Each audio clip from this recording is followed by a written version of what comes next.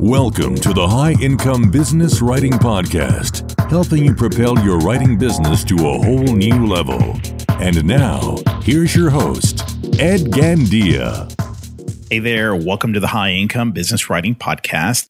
I am your host, Ed Gandia, and this is the podcast for business writers and copywriters who want to earn more and less time doing work they love for better clients.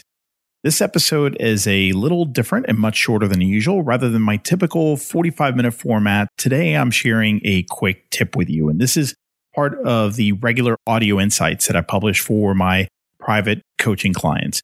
I just thought you'd find it helpful. So here we go. I hope you enjoy it. How do I grow my income? That is one of the top questions that I get either directly or indirectly from coaching clients, coaching prospects.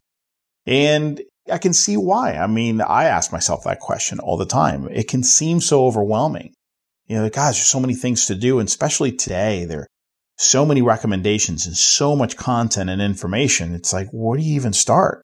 It feels like there are a million things you have to do, right? But when you think about it, there are only 5 ways to change your business and to change your life as a result. When I say change your business, I'm talking about making real improvement in your income.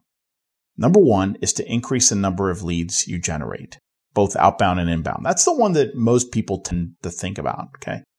So that's kind of an obvious one. But let's look at the other 4 because these are not quite as obvious, or maybe we don't think about them as much.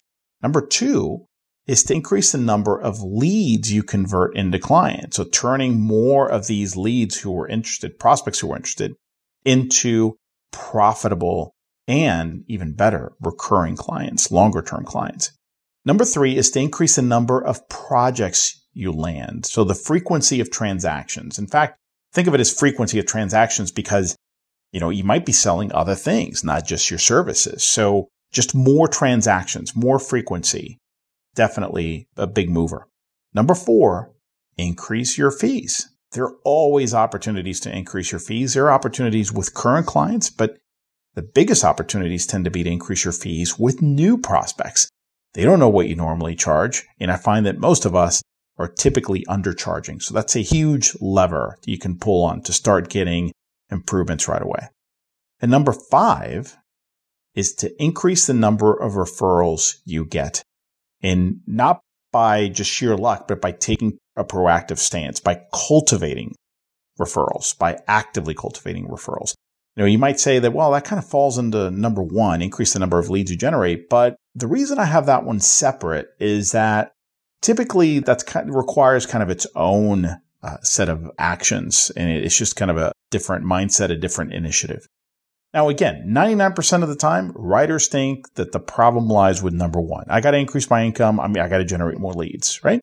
And it's certainly a common way of doing it, but it's not a good idea to just jump into conclusions. So if you're having an income problem, meaning like you're here and you want to be at this other place, I wouldn't automatically assume that the problem lies with number 1.